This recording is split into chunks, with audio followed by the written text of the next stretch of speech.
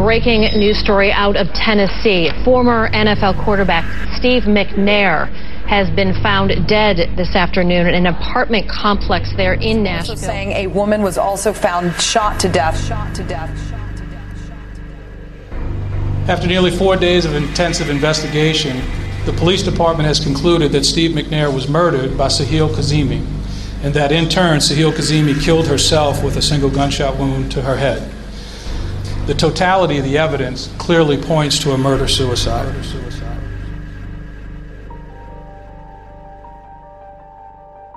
Steve McNair was the former star quarterback of the Tennessee Titans. He was a former NFL MVP. And on July 4th, 2009, 1 year after he'd retired from football, Steve was found dead in his Nashville condo, with his mistress dead at his feet.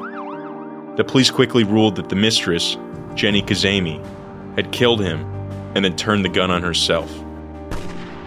Around the 8th anniversary of Steve's death, an editor at Sports Illustrated approached me with an assignment. Go write about Steve McNair. It seemed like a fairly straightforward story. Then I started doing some research, and I came across a former Nashville cop who still had some pretty big questions about the case, a guy by the name of Vincent Hill. Vincent had been interviewing people, gathering evidence, and conducting his own investigation. And he didn't believe Jenny had killed Steve McNair. He didn't think this was a murder-suicide. He thought that the Nashville police had royally botched the investigation. When they said it was a murder-suicide, I just looked at the circumstances. I said there's no way that Sahil Kazemi, a.k.a. Jenny, would pull that off. Vincent starts filling my head with all these theories. Who stole Steve's money? Who stole Steve's necklace? His Rolex? His wedding ring? She didn't take it. Then I start reaching out to Steve and Jenny's friends and family. And it turns out a lot of them have the same questions. It's not just Vincent Hill. They have questions about the police investigation, about Jenny's supposed motives, about the alleged murder weapon. It was such an open-close case. It's like they closed it before I felt like they were even able to do a proper investigation. Look at what the shots were now. That's not a person that's not ever handled a gun now. Think about it.